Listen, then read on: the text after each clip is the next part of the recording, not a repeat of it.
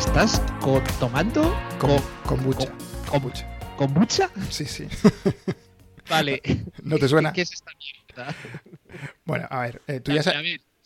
a ver, Miguel, o sea, joder, ¿no podéis beber cosas normales? Cago en Ross. No.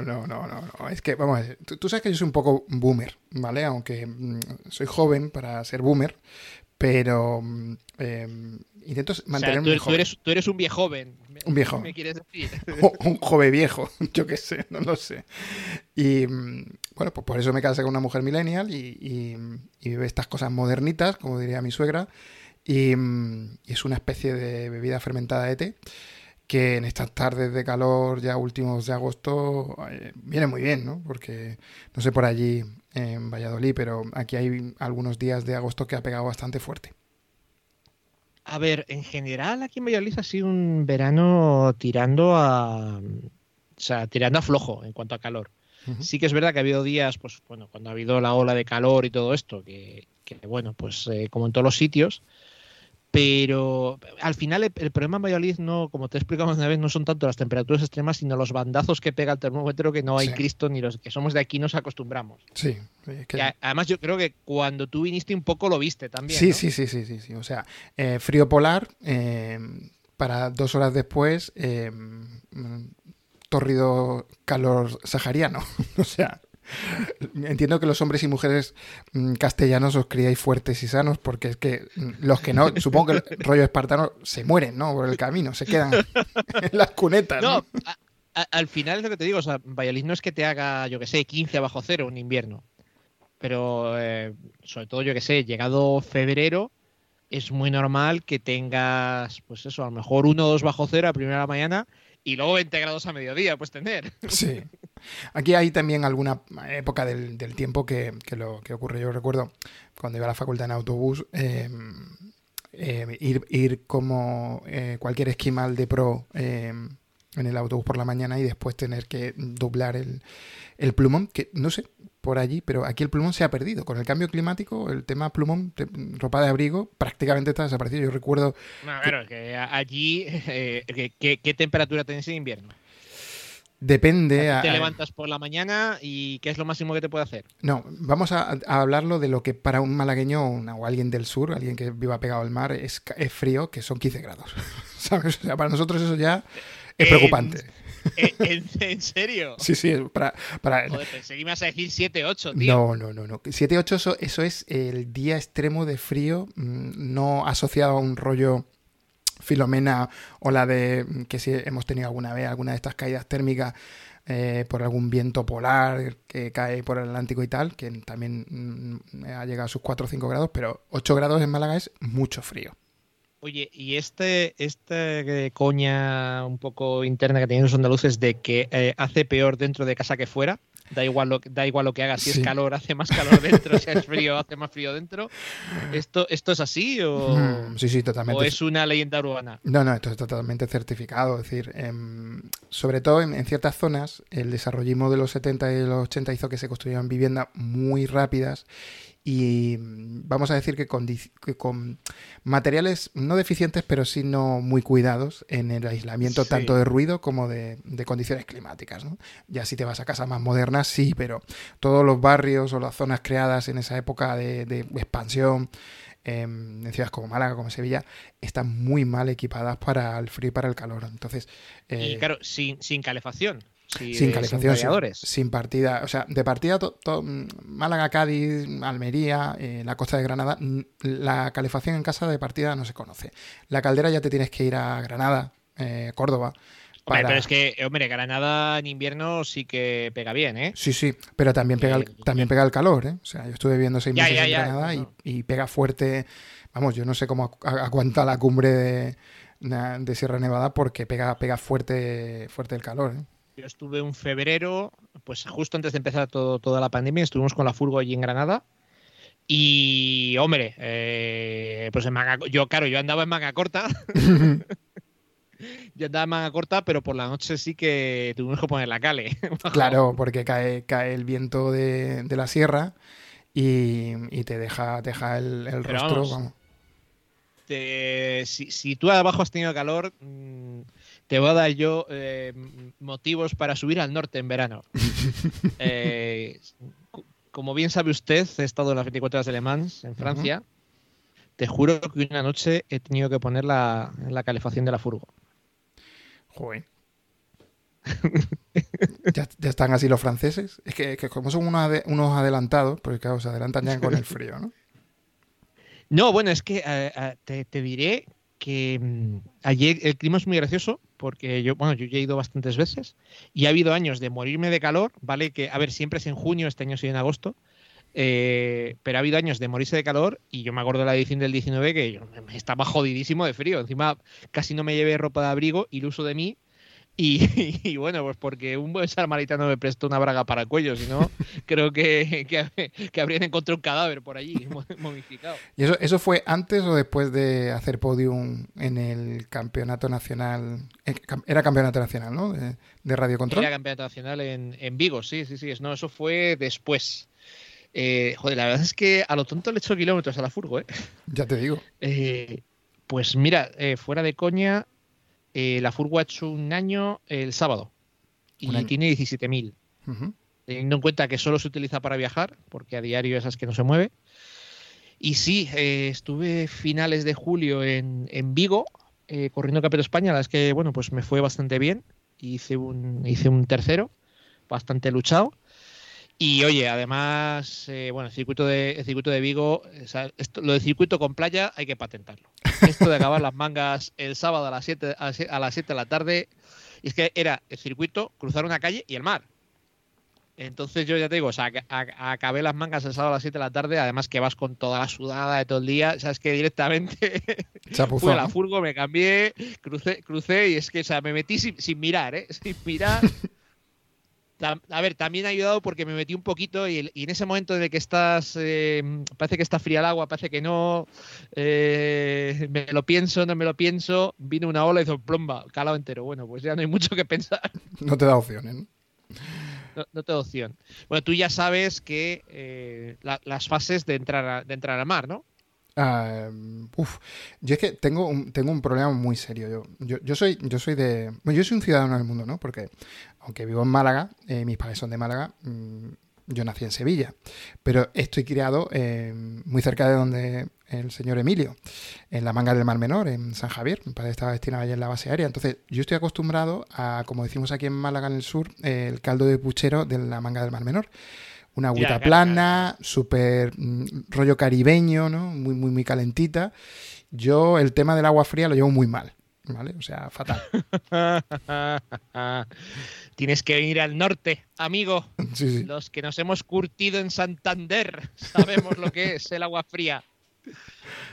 Aunque bueno, para agua fría, tío, fría, Aveiro, macho. A ver, yo empecé a sospechar cuando llegamos a la playa, una playa kilométrica de esta de que miras a un lado no ves el fin, miras al otro no ves el fin. Y ves mucha gente, pero nadie en el agua. Ni en el agua, sí. Es síntoma. Ahí empiezas a sospechar. Hay dos opciones, tiburones o agua fría.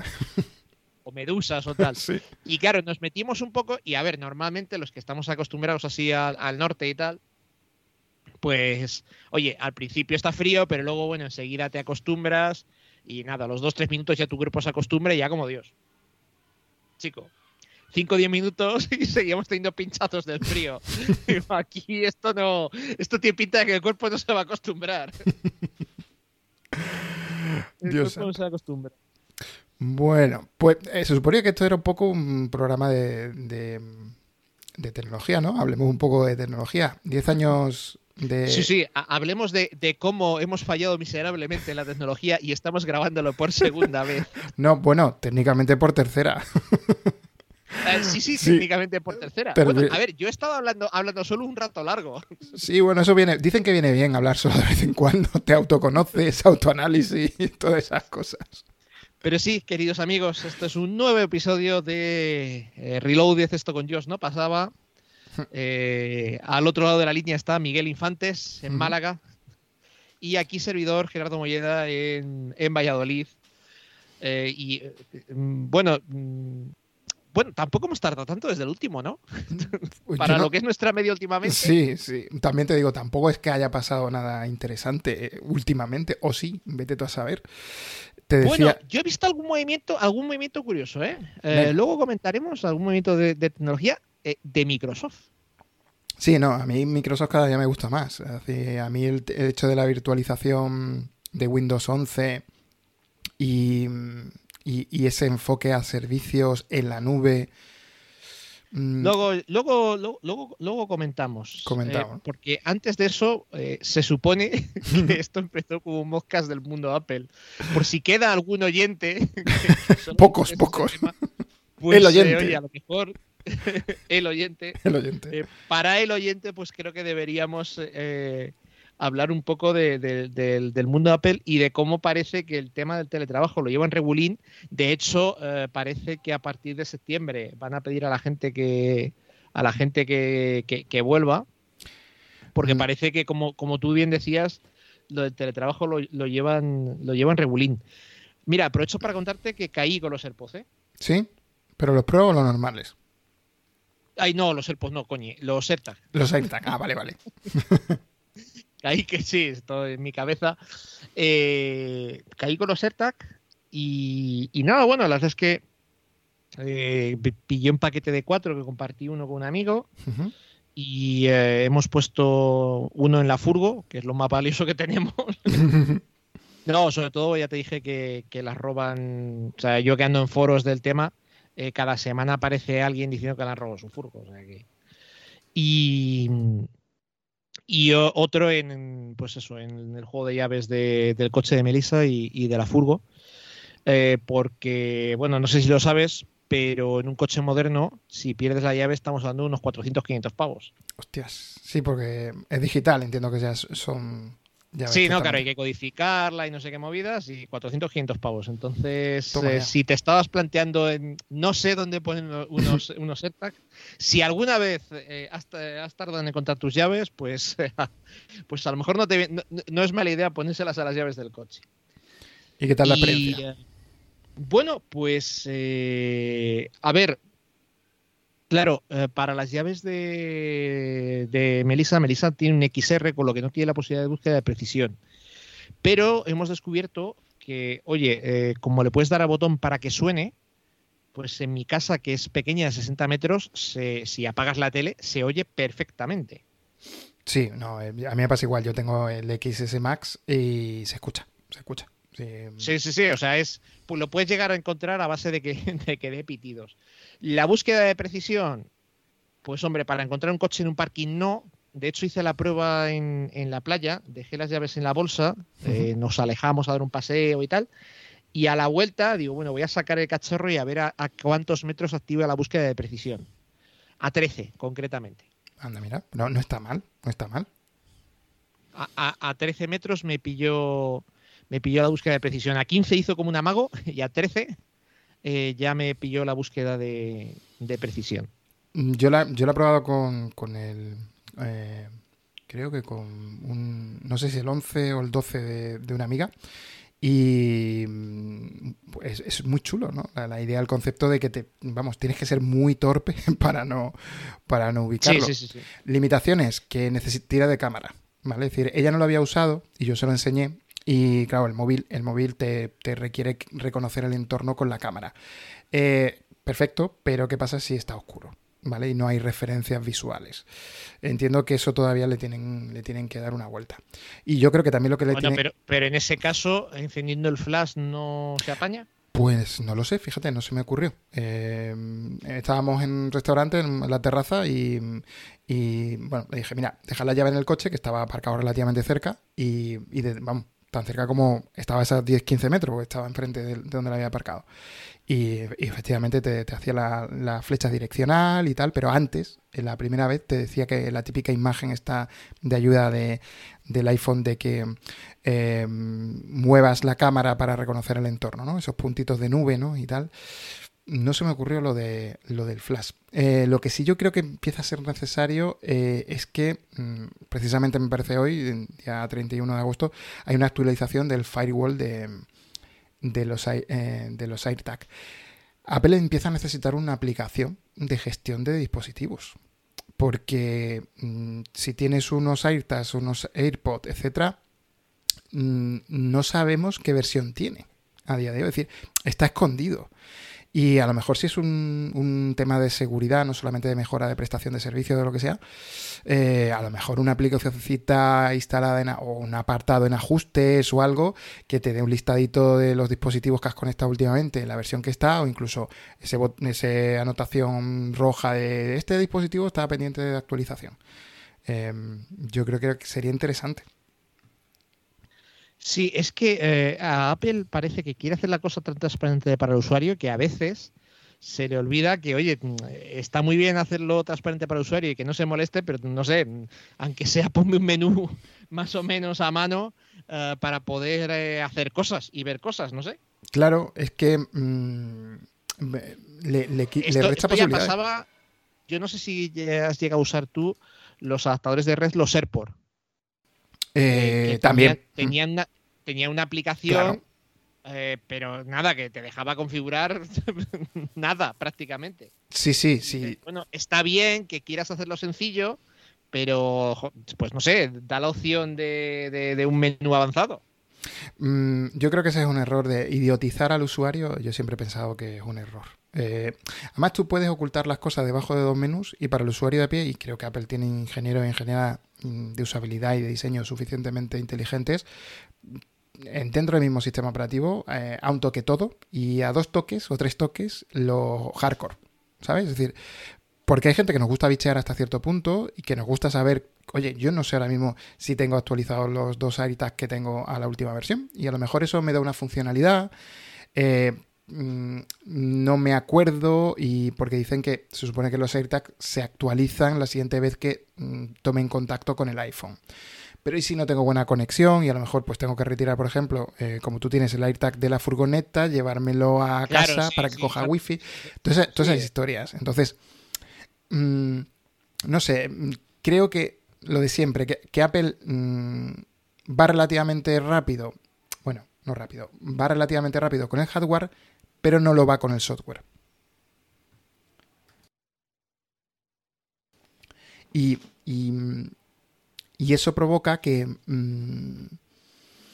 tengamos estas disfuncionalidades que llevan al final a que no tengas una buena experiencia y no sepas lo que tienes. Es decir, por ejemplo, todo el tema del audio espacial, sinceramente, yo no sé si la gente de a pie se ha enterado, porque como eso viene en una actualización y está escondido, pues si tienes unos AirPods Pro que lo tiene. Es que es un poco como todas las funcionalidades que luego se descubren en los iOS de producción o en las betas que no salen en la Keynote y que muchas veces son interesantes. Pues a lo mejor en vez de 15 minutos sobre los nuevos memojis, hubiera agradecido que me contaras esto. Claro. Yo creo que Apple tiene un problema de comunicación muy serio y va a tener que espabilar porque, bueno, lo hemos hablado una vez. No, mira, en la parte de va a tener que espabilar, ¿no? Porque si tú has visto presentaciones de otros, al final básicamente Apple lo que crea es tendencia y es muy gracioso como otros fabricantes les han ido copiando el formato, digamos. Incluso en los fondos con los cuadraditos con las nuevas funcionalidades. Es muy gracioso. Sí, pero me explico. El teatro es teatro y el cine es cine. Y alguien inventó o fue desarrollando cómo comunicar o cómo expresarse o cómo crear contenido en un contexto de cine o de teatro y los demás pues lo copiaron, ¿no? Eso no significa que tú no tengas que seguir innovando con el contenido. Me explico. Es tan difícil que Apple coja, por ejemplo, el vídeo de la Keynote y en vez de darnos otra vez la chapa como nos van a dar el 13 o el 14 de septiembre, otra vez con las características de iOS 15, que son pocas, y poco innovadoras y aporta poco, o darme otra vez las cifras de venta o de satisfacción, o lo que tú dices, 2 horas de emojis. Yo soy muy fan de esas cifras de de satisfacción de clientes que dicen no está muy claro dónde la sacas, y más aún de la de es no sé cuántas veces más rápido que nuestros competidores.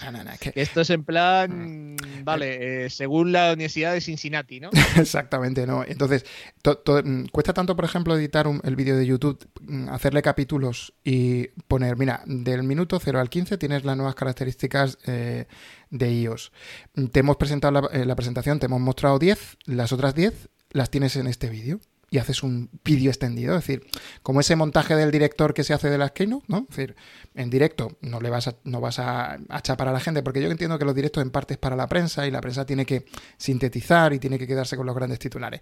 Pero después tú, que ya tienes un canal, que es Apple TV Plus, produce. Ni siquiera a día de hoy los directos son para la prensa, porque date cuenta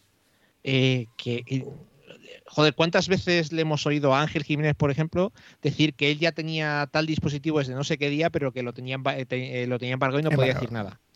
¿Cuántas veces sale una review de Marquis Brownlee al día después de haber presentado el iPhone? Evidentemente tiene el dispositivo desde hace ni se sabe. Entonces es que ya casi ni la prensa. Pero tú fíjate, por ejemplo, tú sabes que en el iPad, si tú tienes abierto Safari, y estás viendo una página web y hay un enlace y tocas simultáneamente con 2 dedos, te abre el enlace en una segunda página. No, esto al final las típicas cosas que te tienes que enterar vía Vitici. Claro.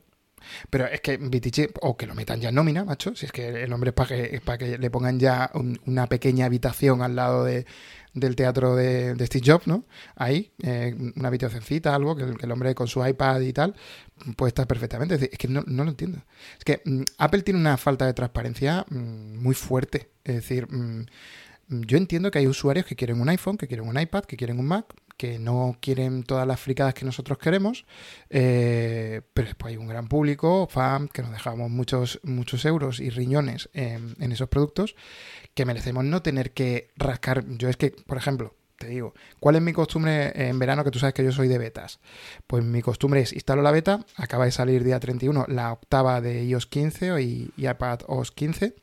Pues yo ahora me tiro 2 o 3 días viendo el hashtag iOS 15 y en YouTube los canales, a ver el desarrollador de turno o el tío de turno, los 4 o 5 que sigo, que han descubierto debajo del capó. Entonces, te lleva, no ya a lo que Apple ha dicho en la Keynote, ¿no? Encima, después tenemos, que bueno, eso lo hablamos en el programa que grabamos y que no se quedó grabado, hablábamos de cómo las grandes funcionalidades estrellas de iOS 15 tampoco van a estar presentes en la presentación oficial de iOS 15. Es decir, a mí me da la sensación, y no es por caer en la queja, de que Apple no lo está pasando bien con el teletrabajo, ni lo está pasando bien con este modelo productivo. Hablabas tú de volver en septiembre a oficina, desmentido hace poco también. Es decir, van a posponerlo porque, claro, en Estados Unidos, de hecho la Unión Europea ha vuelto a meter a Estados Unidos en los países de riesgo, tienen otra vez unas cifras bastante interesantes porque están estancados en niveles de vacunación por debajo del 70%, incluso del 65%. Entonces, con una fuerte oposición a antivacunas, entonces Apple se puede coscar otra vez hasta finales de año sin poder trabajar en presencial. De hecho, lo han pospuesto creo que hasta enero. Entonces, todo esto va a pasar factura. Está pasando factura en un sistema operativo como es el iOS 15 con apenas novedades. O sea, desde la segunda beta el sistema está súper estable. Han tenido un culebrón con el diseño del Safari, típico de problemas del primer mundo que nadie ha pedido que resolvieran y ellos mismos han tenido que volverse hacia atrás. Y salvo lo de notas rápidas, ¿no? Lo de Quick Note, esto que está muy chulo, ¿no? En el iPad, que te invoca una nota. Si tú has entrado en una página web, has tomado una nota y puedes invocar la nota desde el lado izquierdo, desde el lado derecho con el dedo o con el pencil. 4 cosas de la multitarea y mucho machine learning en temas de fotos, con el reconocimiento de fotos. iOS 15 es en realidad un 14.7 o .9.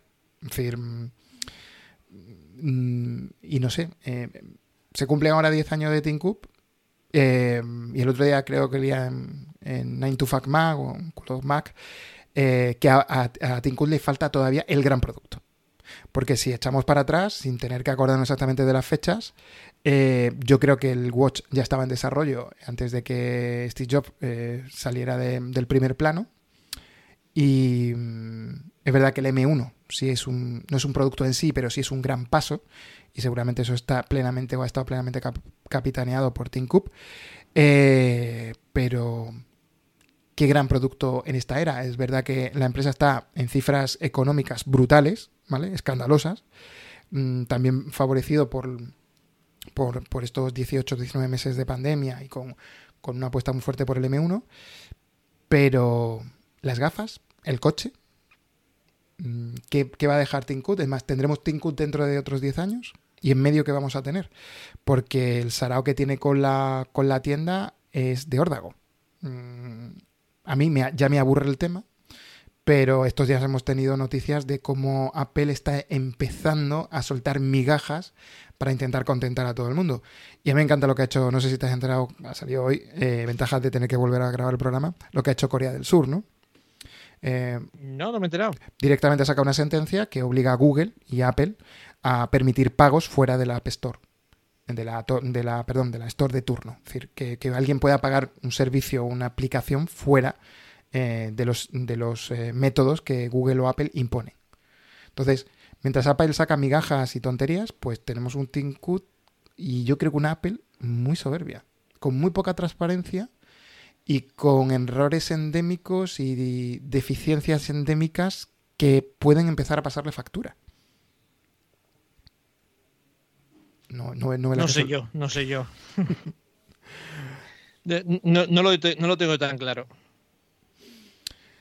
Yo veo que así caen los gigantes, ¿eh? O sea, los gigantes caen cuando están tan arriba que creen que no necesitan nada. Y todo es California, todo es emojis, todo es iMessage y los 4 servicios que se usan en 50 kilómetros a la redonda de California.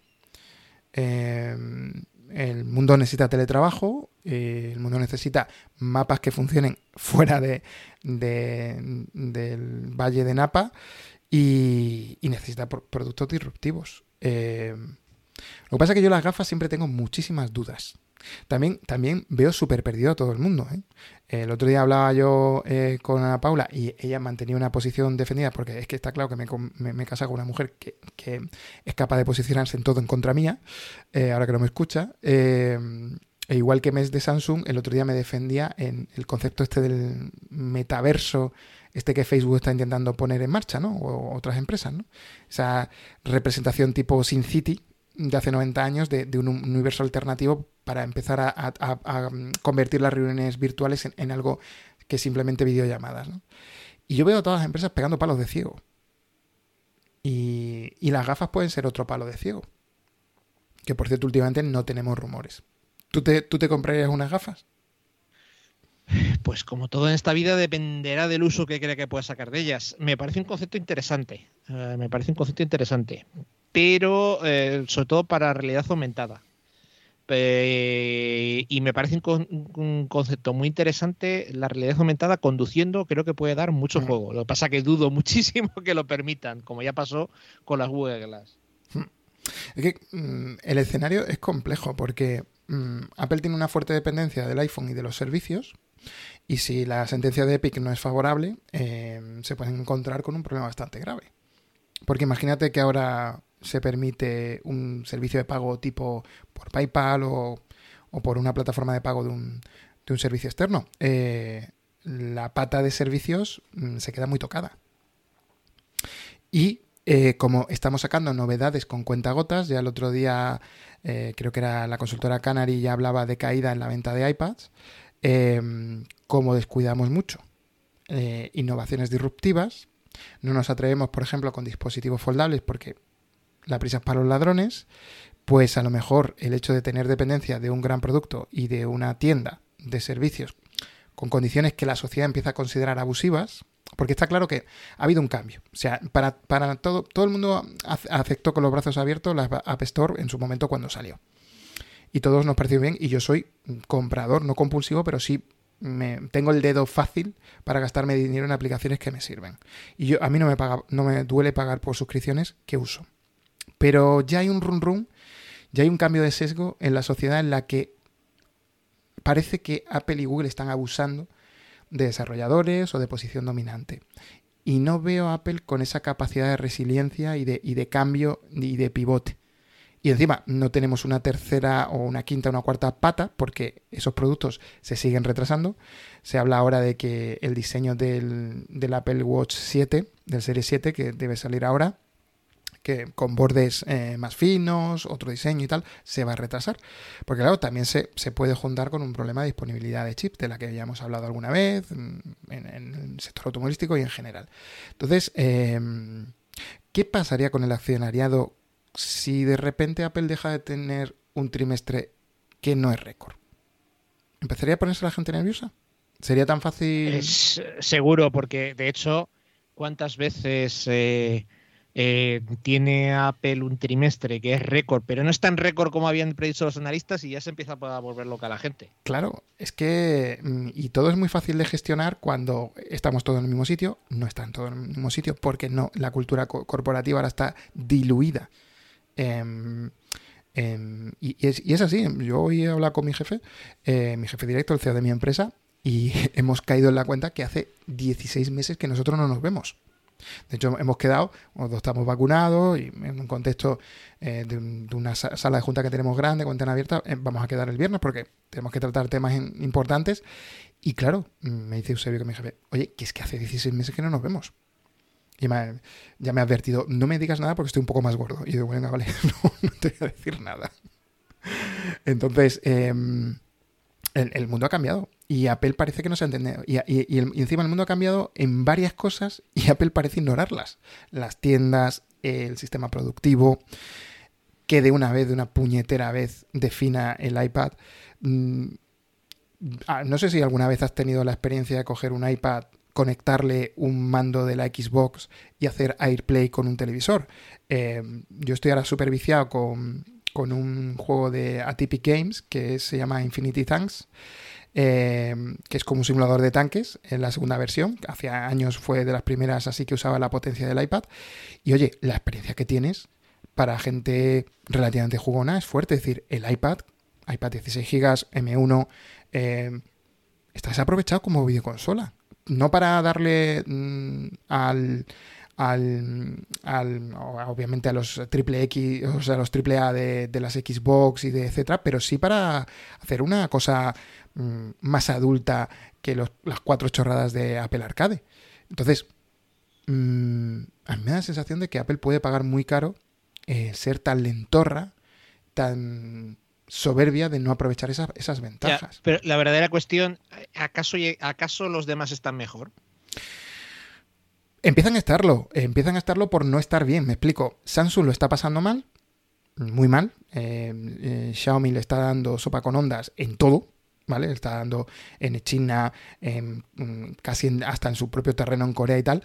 Y Samsung ha decidido una cosa muy fuerte que ha pasado desapercibida a lo mejor, que los analistas lo han dicho, pero para mí es muy importante. Samsung inventa el Note cuando no existían los zapatófonos, ¿no? Con esas, creo que eran casi 5 pulgadas, que grande, el Pencil, tal. Ha sido un éxito de ventas, ha sido un buque insignia de la marca y lo ha chapado. Lo ha chapado a favor de un concepto que son los foldables. Bueno, a ver, lo ha chapado también por la crisis de reputación asociada al Note y las baterías que explotaban. Sí, pero fíjate, crisis. Es decir, está siempre la absurda reflexión de que las crisis son una oportunidad de mejora. Como Apple hace años que no tiene una crisis, su oportunidad de mejora no llega. Porque no tienen ese acicate. Y Samsung ahora mismo, que Samsung, la parte, digo obviamente la parte de móvil, ¿no? La parte de semiconductores va viento en popa y la de pantallas 3/4 de lo mismo, ¿no? Pero la división de móviles le está costando. Y tienen que apostar por dos conceptos, que son tanto el Z como el sustitutivo natural del Note, que es el foldable, ¿no? Y al menos es algo distinto. Y si lees las revisiones de Sataka, de Hipertextual, que las podéis leer sobre estos dos dispositivos, sobre todo en el caso del Z, con un precio por debajo de los 1.000 euros, que dentro de 3 meses, siendo Samsung incluso menos, con un Fry Today o lo que sea, puede decirle algo a los iPhone que no son foldables. Porque si lo del foldable tiene futuro, Apple sacará un foldable, tablet o teléfono, pero dentro de 5 años. Y sí, será el amazing, será el increíble, será el mejor, será con tropecientos teraflops de brillo en la pantalla y todo lo que quieras, pero igual llega tarde. Y yo he visto llegar tarde a Nokia y palmó, y yo he visto llegar tarde a Microsoft y quedarse por el camino de los smartphones. Y es verdad que los demás no lo están haciendo bien, pero lo están intentando. Apple, ¿qué está intentando? ¿Qué nos va a presentar en el iPhone 13? ¿Qué esperas? ¿Tú esperas algo que tú digas, jopeta, con el iPhone 13? Lo necesito. No. No, yo estoy con mi iPhone 11 tan ricamente, o sea que imagínate. Claro, si es que incluso a mí alguien ya ahora me pregunta y yo le digo, espérate a la Keynote de septiembre, pero no por el iPhone 13, sino por pillar más barato las versiones anteriores. Por eso, incluso a mí, en esa falta de transparencia, a mí me mosqueó mucho cuando Apple dejó de dar cifras sobre ventas específicas de terminales. ¿Por qué? Porque es que a lo mejor las ventas de los iPhone 12 no son tan interesantes, que a lo mejor los teléfonos que se están vendiendo como churros son los iPhone 11.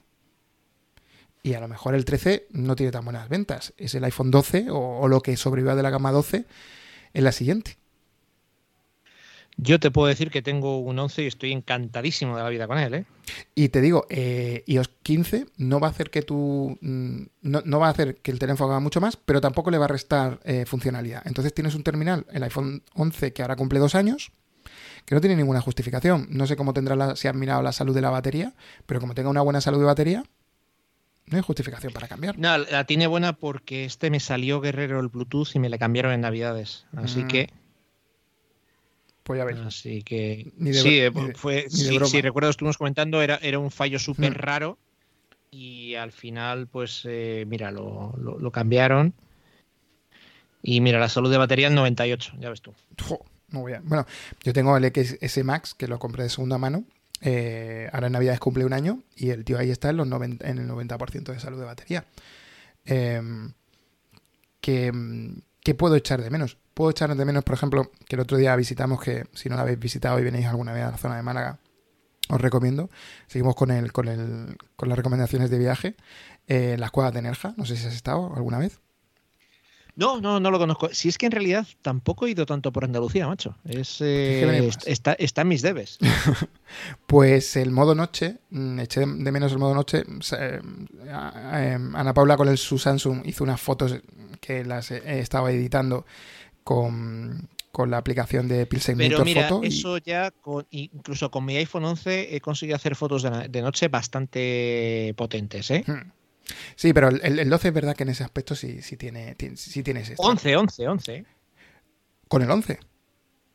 Sí.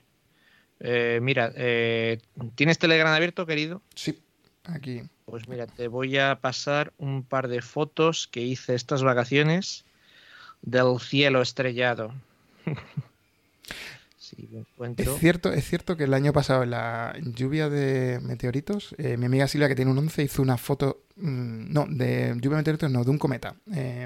Fuimos a ver un cometa al Torcal y, joder, las estoy viendo y se ve la Vía Láctea. Pues esto piensa que era en el camping y el camping tenía muy poquita iluminación, ¿eh? Sí. Joder, estupendo. Sí, además sin trípode ni nada, esto a pulso, ¿no?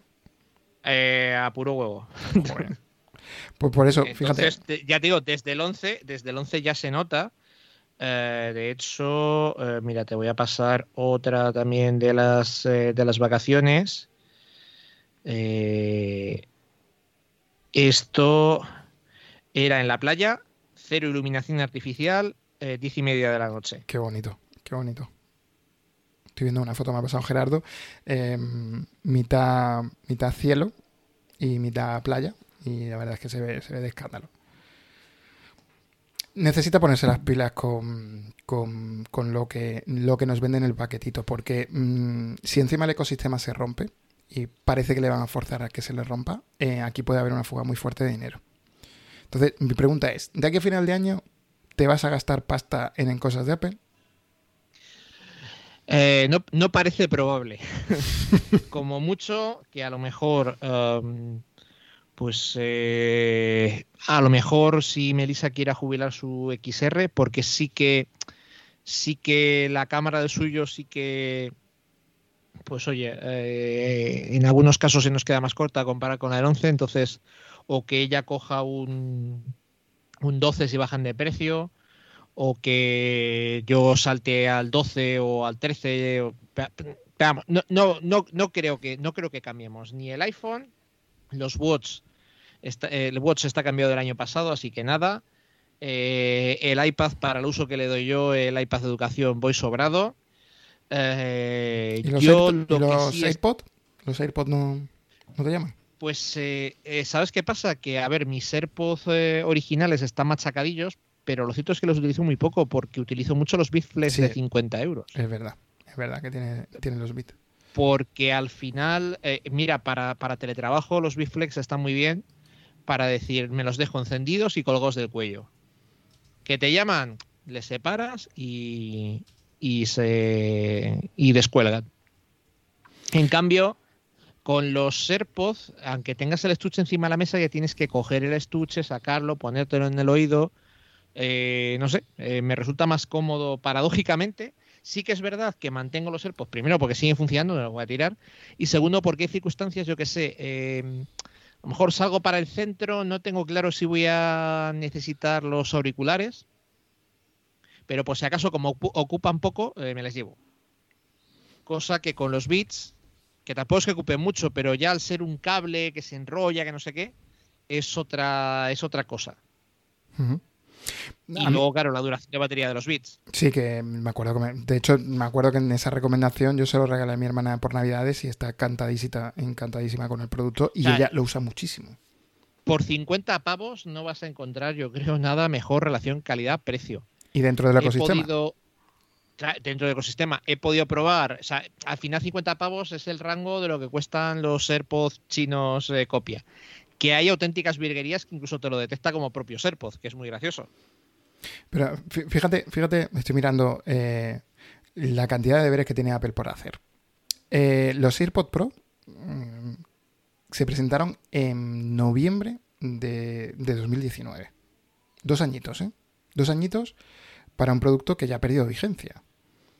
Yo no sé a qué dedican su tiempo, al cante, al baile, a los bailes regionales de California. No lo entiendo. Bueno, para esto a mí me gusta mucho la Buyer's Guide de Mac Rumors. Y si tú entras ahora, es que, joder, todo es rojo, la leche, ¿no? porque todo rojo. No compres nada. Menos los iPads Pro, que te dice buy now. Claro. Y el iPad Air de neutral. El resto, macho, es una risa, ¿eh? Sí, totalmente. A mí ahora mismo, a día de hoy, lo único que me interesa es por dónde va a tirar el M1. Yo tenía muchas esperanzas en iOS 15. Es la última vez, de verdad, ya. En serio, que ya espero que Apple se ponga las pilas con el iPad. Es decir, bueno, fíjate, en la misma Buyer's Guide, en MacBook Air, Caution, MacBook Pro Don't Buy, 16 MacBook Pro Don't Buy, iMac Pro Don't Buy, Mac Mini Neutral, Mac Pro Caution, el iMac si te dice lo de Buy Now. Dentro de Music, HomePod Don't Buy, el Mini sí, los AirPods Don't Buy, los Pro Neutral, los Macs Buy Now.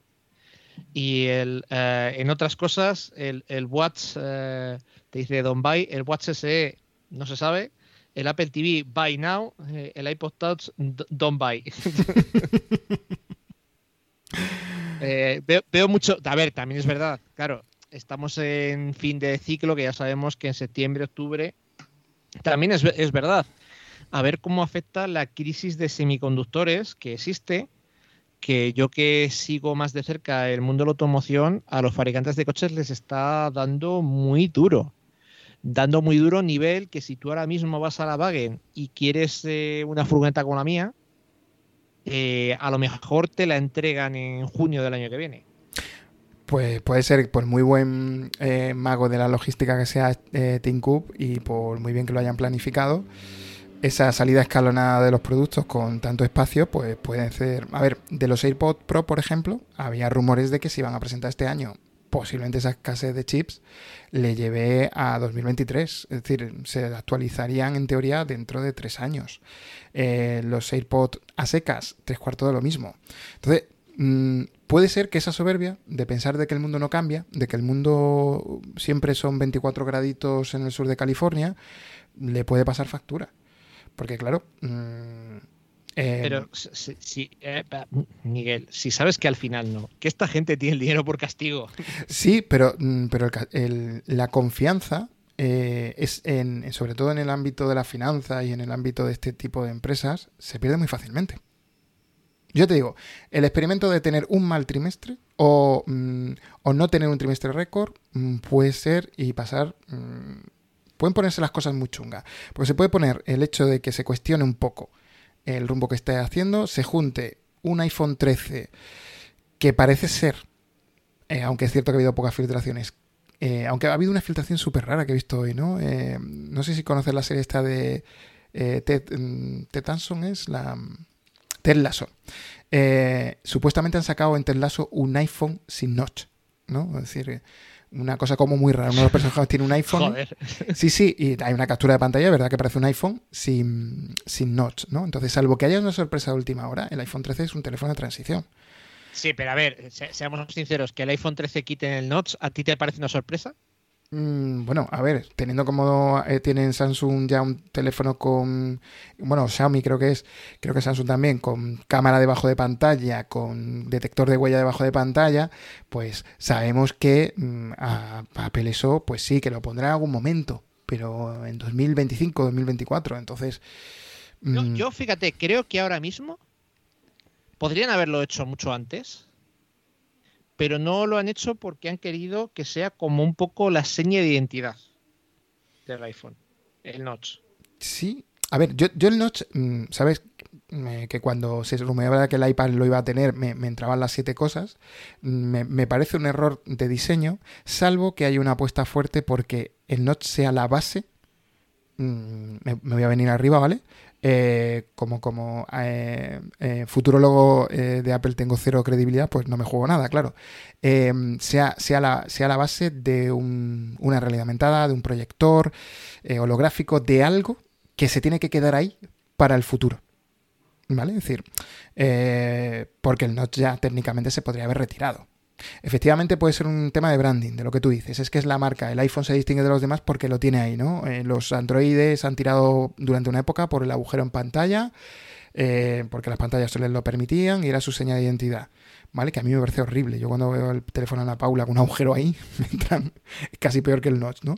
Entonces, salvo que el notch tenga una utilidad de futuro, pero claro, como tampoco lo han puesto en los iMac o en los Bueno, joder, porque ahí no tiene sentido, leches. No nos flipemos tampoco. Bueno, pero en economía de escala la reduces porque es otro dispositivo que lo usa, reaprovechas una tecnología y a lo mejor ahí hay algo, ya te digo. Pero es que eso no es una tecnología, o sea, no te lo compro, no te lo compro. Pues, Abuelo Livingston. Pues entonces no sé por qué no lo han quitado ya. Es decir, sí, es señal de identidad del iPhone X, y de las 4 generaciones posteriores que hemos tenido, pero el diseño hay que cambiarlo, ¿vale? Es decir, yo por ejemplo de los puertos... Bueno, ¿cuántas generaciones se tiraron con el diseño anterior con el botón? Ya. Bueno, pero era diferente porque eso requería... ¿cómo diría? Requería de un cambio de interfaz, ¿vale? O sea, el botón Home necesitaba pues todo la metáfora que tenemos ahora de cómo acceder al Home, etcétera, etcétera. Y eso es diferente. O sea, salvo que el notch, dentro de 4 años estemos hablando de que el notch, por ejemplo, es capaz de albergar un proyector holográfico para que tú te puedas hacer una imagen sobre la pantalla o alguna historia de estas raras, el notch yo ya no le veo sentido. Y lo que antes era novedoso, ahora ya es una carga. Igual que el Lightning en el iPhone. Es decir, el Lightning sobra del iPhone. Que entiendo que a lo mejor el Lightning está ahí, pues porque pasar al C, al USB-C, para quitarlo dentro de una o dos generaciones es absurdo, porque el teléfono sin cables debería estar relativamente cerca. Pero tú fíjate cómo la lista de deberes pendientes de Apple en todos sus dispositivos y sistemas operativos sigue engrosándose. Y todo es, como dirían en el fútbol, ¿no? Patapum pa'lante. El iPad, patapum pa'lante en terminar de ser un dispositivo maduro como terminal. El iPhone, patapum pa'lante en quitarle el conector de corriente y el notch. El diseño del Watch arrastrado desde la primera generación, iban ya para 7 años o para 6 años. Demasiadas cosas pendientes, demasiadas cosas pendientes y demasiada complacencia y demasiada inconcreción. A mí lo único que me atrae ahora mismo es el M1. Y más que el M1, el M1X, ¿no? O como se supone que se va a llamar, ¿no? Y fíjate que yo ahora tengo... Ahí estoy esperando yo, porque mi MacBook Pro ya tiene 3 añitos. Y yo estoy esperando a que se defina lo que puede hacer Parallels con M1, a que Windows... no que saque su Windows con ARM, sino a que el Office le hagan en ARM64. Porque, de hecho, a ver, yo sinceramente yo pensaba que iba a tener que cambiar de ordenador más pronto, porque Power BI me iba como el culo. Y yo pensaba que era,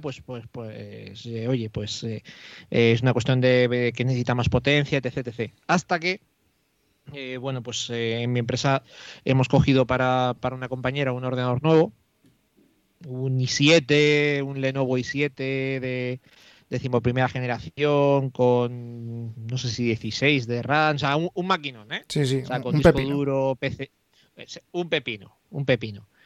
Y pues justo le pedí a mi compañera que antes de hacer nada, o sea, con la instalación limpia, tal cual viene de fábrica, instalar el Power BI y abriera un archivo que usamos a diario. Verás, ¿qué pasó? Y midiese el tiempo. Tarda exactamente lo mismo que mi máquina virtual. Segunda arriba, segunda abajo. Entonces, en plan, vale, el problema es de Power BI, no es de mi ordenador, ya no tengo prisa por cambiarle. me puedo esperar. Es curioso como Power BI, que al principio era y aquí permitidme el rant, al principio era como una especie de división olvidada de Microsoft, que de hecho en su día cuando se pidió una versión para el desktop, para la versión desktop, para el Mac, contestaron diciendo que mira, que es que eran 10 desarrolladores en el equipo de Power BI y que claro, que si sacaban una versión para Mac implicaba para el desarrollo de todas las funciones durante un año. En algún momento alguien se ha dado cuenta de la importancia de Power BI. Ya no deben de ser 10 desarrolladores, pero ahora ha pasado de ser una aplicación extremadamente ligera y parca en recursos a ser un monstruo devorador de recursos. El tema de Power BI es curioso que lo saques porque es una cosa que a mi vida ha llegado relativamente hace poco, ¿vale? Y hemos incorporado una asignatura de Power BI a recursos humanos, a la máster que tenemos de recursos humanos, con la figura del People Analytics, y he tenido contacto con gente rollo como tú, ¿no? Muy pro en el uso de este tipo de herramientas. Y yo sé que seguro que lo habéis escuchado 1000 veces, el Big Data. El Big Data no es que haya llegado, es que ya es una herramienta predictiva que yo lo flipo.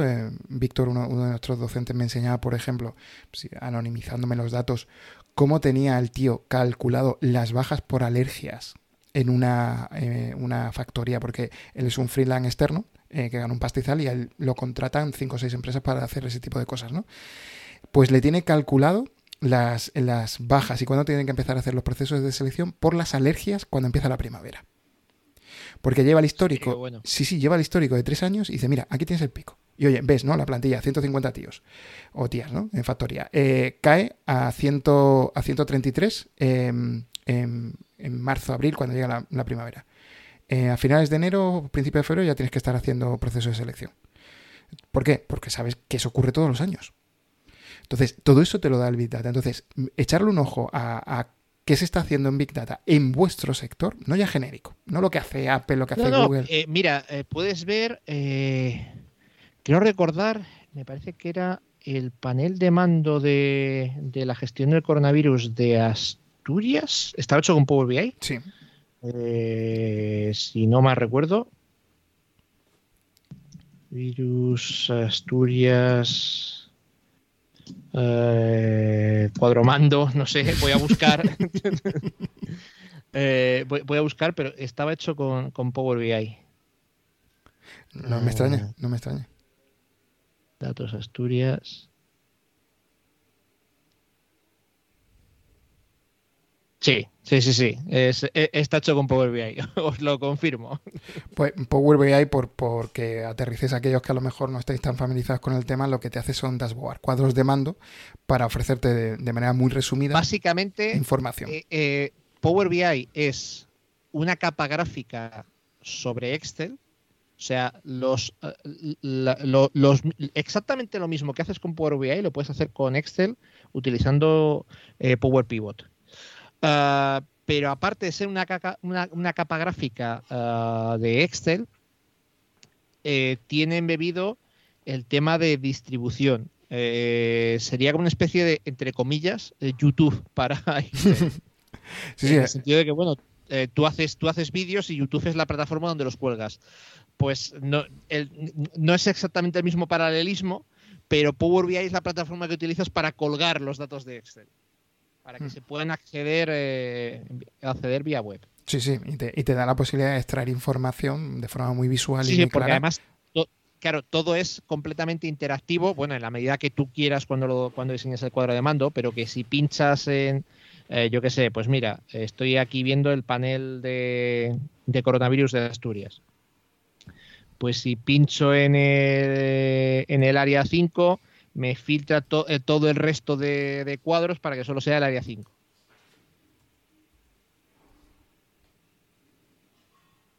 Brutal, ¿no? Sí. No, pero bueno, esto, a ver, que esto ya te digo, yo llevo, pues, llevaré trabajando con Power BI, lo que pasa que no principalmente, desde 2018. Desde 2018. Sí que es verdad que con lo que tengo mucha experiencia es con el lenguaje DAX, que es el que se utiliza en Power BI, porque nosotros ya lo estábamos utilizando en Excel. Que el lenguaje DAX y Power Pivot es como un Excel dentro de Excel. Uh-huh. Pero bueno, esto yo reconozco que me pongo muy pesado porque Excel es mi pastor, nada más. No, yo lo tengo claro.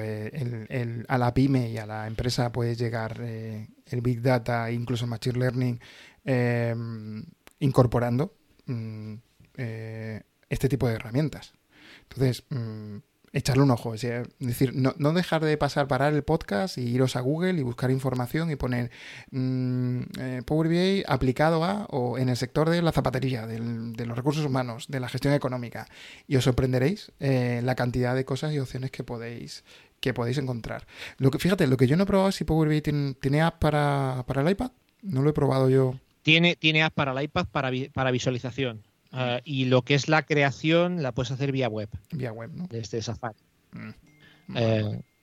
Lo que pasa que, entre comillas, siempre tienes que empezar desde el desktop. Muy entre comillas. Depende también de si tu origen de datos son archivos en local o son archivos que están en un OneDrive o cosas así. Sí podrías llegar a empezar desde la web. Vale. Bueno, pues yo te decía, el M1,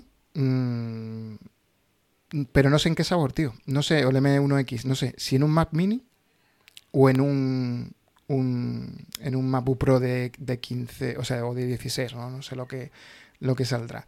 Esa es la duda que tengo. Mi MacBook Pro es de 2018, pero yo creo que estos equipos salieron con ese problema de refrigeración térmica, los i7 están capados porque no se caliente, y estirar de un Sky o estirar de un Zoom durante horas y el equipo le cuesta. Y después tengo una aplicación que no sé si conoces, se llama StreamYard, Es una aplicación para hacer streaming simultáneamente, es decir, yo que sé, das un webinar y lo quieres emitir simultáneamente en LinkedIn, en YouTube, en Twitch, hasta hace poco hasta en Periscope, ¿no? Donde sea, ¿no? Y solo funciona sobre Chrome, ¿vale? Te permite compartir pantalla, meter hasta 10-12 personas. Súper chulo, pero me va a pedales, tío. Y no es cuestión de la conexión, porque ya tengo una conexión de fibra buena, conectado por cable de red, y es el i7, tío. Y es el tener un equipo con un procesador que no optimiza el sistema. Pero claro, mi duda es, si yo tuviera la plena confianza de que el iPad me da el soporte del 100% de las circunstancias como un ordenador adulto, pues yo lo tendría muy claro. En casa o incluso en la mochila un M1, o sea, un Mac Mini con M1X. Porque a ti el iPad con el procesador M1, que creo recordar que sí que le tienes, a ti en poco te ha cambiado la vida, ¿no? Nada. Sigo siendo igual de viejo, de feo y de gordo. O sea, es que igual, tío. O sea, nada. No sé si era ya... no sé si era Ángel Jiménez o algún... ya lo decía, ¿no? Esto puede ser una inmensa campaña de marketing. Teníamos ahí Tim Cook arrancando el M1 del MacBook y poniéndolo en un iPad. O podía ser algo serio, ¿no? O marketing o algo serio, humo. Así, esto es humo. A día de hoy es humo. No hay a día de hoy ninguna diferencia significativa. Que sí que los Vermar son los teraflops, los pitiflops y los muchiflops van mejor o peor. Sí, genial.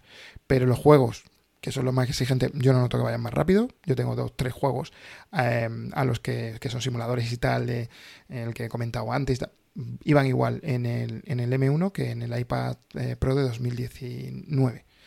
Entonces, bueno, además esa limitación churrera de que teniendo un equipo como se tiene con 16 gigas, no sé si sabes que cuando hay una alta demanda, el sistema operativo obviamente gestiona el arranque que te proporciona, ¿no? Bueno, pues me parece que en la versión anterior era 4 gigas, que era lógico, porque el iPad tenía 8, pero es que la han subido a 5 o a 6, no sé si a 5 o 6. Es decir, yo tengo un equipo con 16 GB de RAM porque tengo el iPad de 1 tera. A partir de 1 tera los iPad Pro te traen ya 16 GB de RAM y me bloqueas 11 GB. Entonces, pues ni Photoshop a nivel de Mac, ni Procreative más potente, ni ninguna otra herramienta puede exprimir a tope ni el M1 ni los recursos que tiene. Entonces, estamos en lo de siempre, los deberes por hacer. Con una multitarea retorcida hasta la saciedad para no darnos ventanas flotantes, complicando la metáfora y en cada versión del sistema operativo incorporando cosas nuevas, pero sin acabar de convencer al 100%, y otra cosa pendiente. Igual que, por ejemplo, el Apple Watch yo lo considero también un producto relativamente fallido. Si nos vamos a ciertas cosas, para mí el Watch es un sistema de notificación. Si te vas por arriba, los que hacen deporte a nivel pro no se compran un Apple Watch.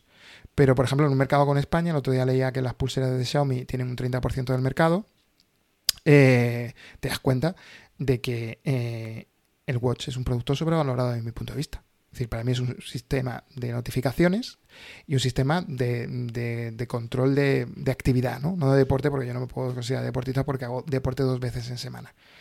Pero es que eso lo hace un Watch. O sea, cualquier solución de Xiaomi vuelve a ser lo mismo.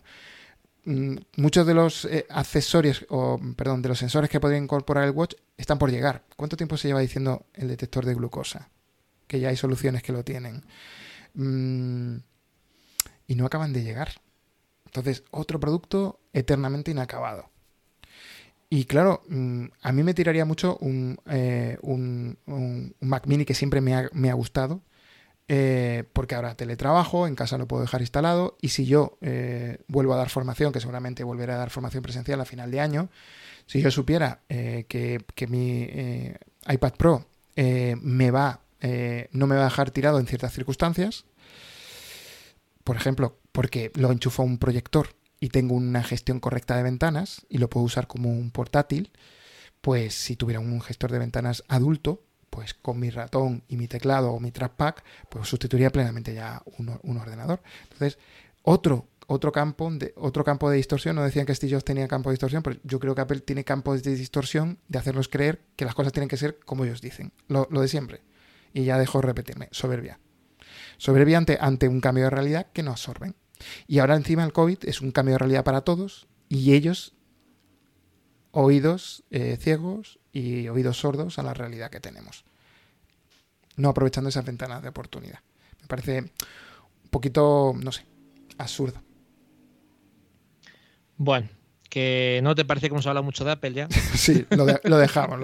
Pues, al final, de todas maneras, que todos los episodios siempre terminan lo mismo.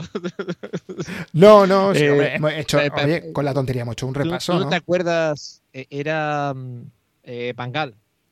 Siempre negativo, nunca positivo. No, yo creo que hay mucho palmero, vuelvo a notar otra vez mucho palmero.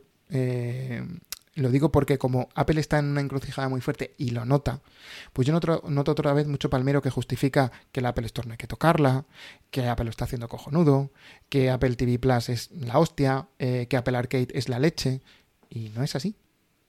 O sea, por ejemplo, tú tienes Apple TV Plus. Wow. Bueno, esto no sé si se habrá oído el pedazo de trueno que acaba de caer. ¿Sí? Bueno, el relámpago y el trueno que acaban de caer al lado de casa. No. Bueno, sé que hay amenaza de Dana, ¿no? De tormentas.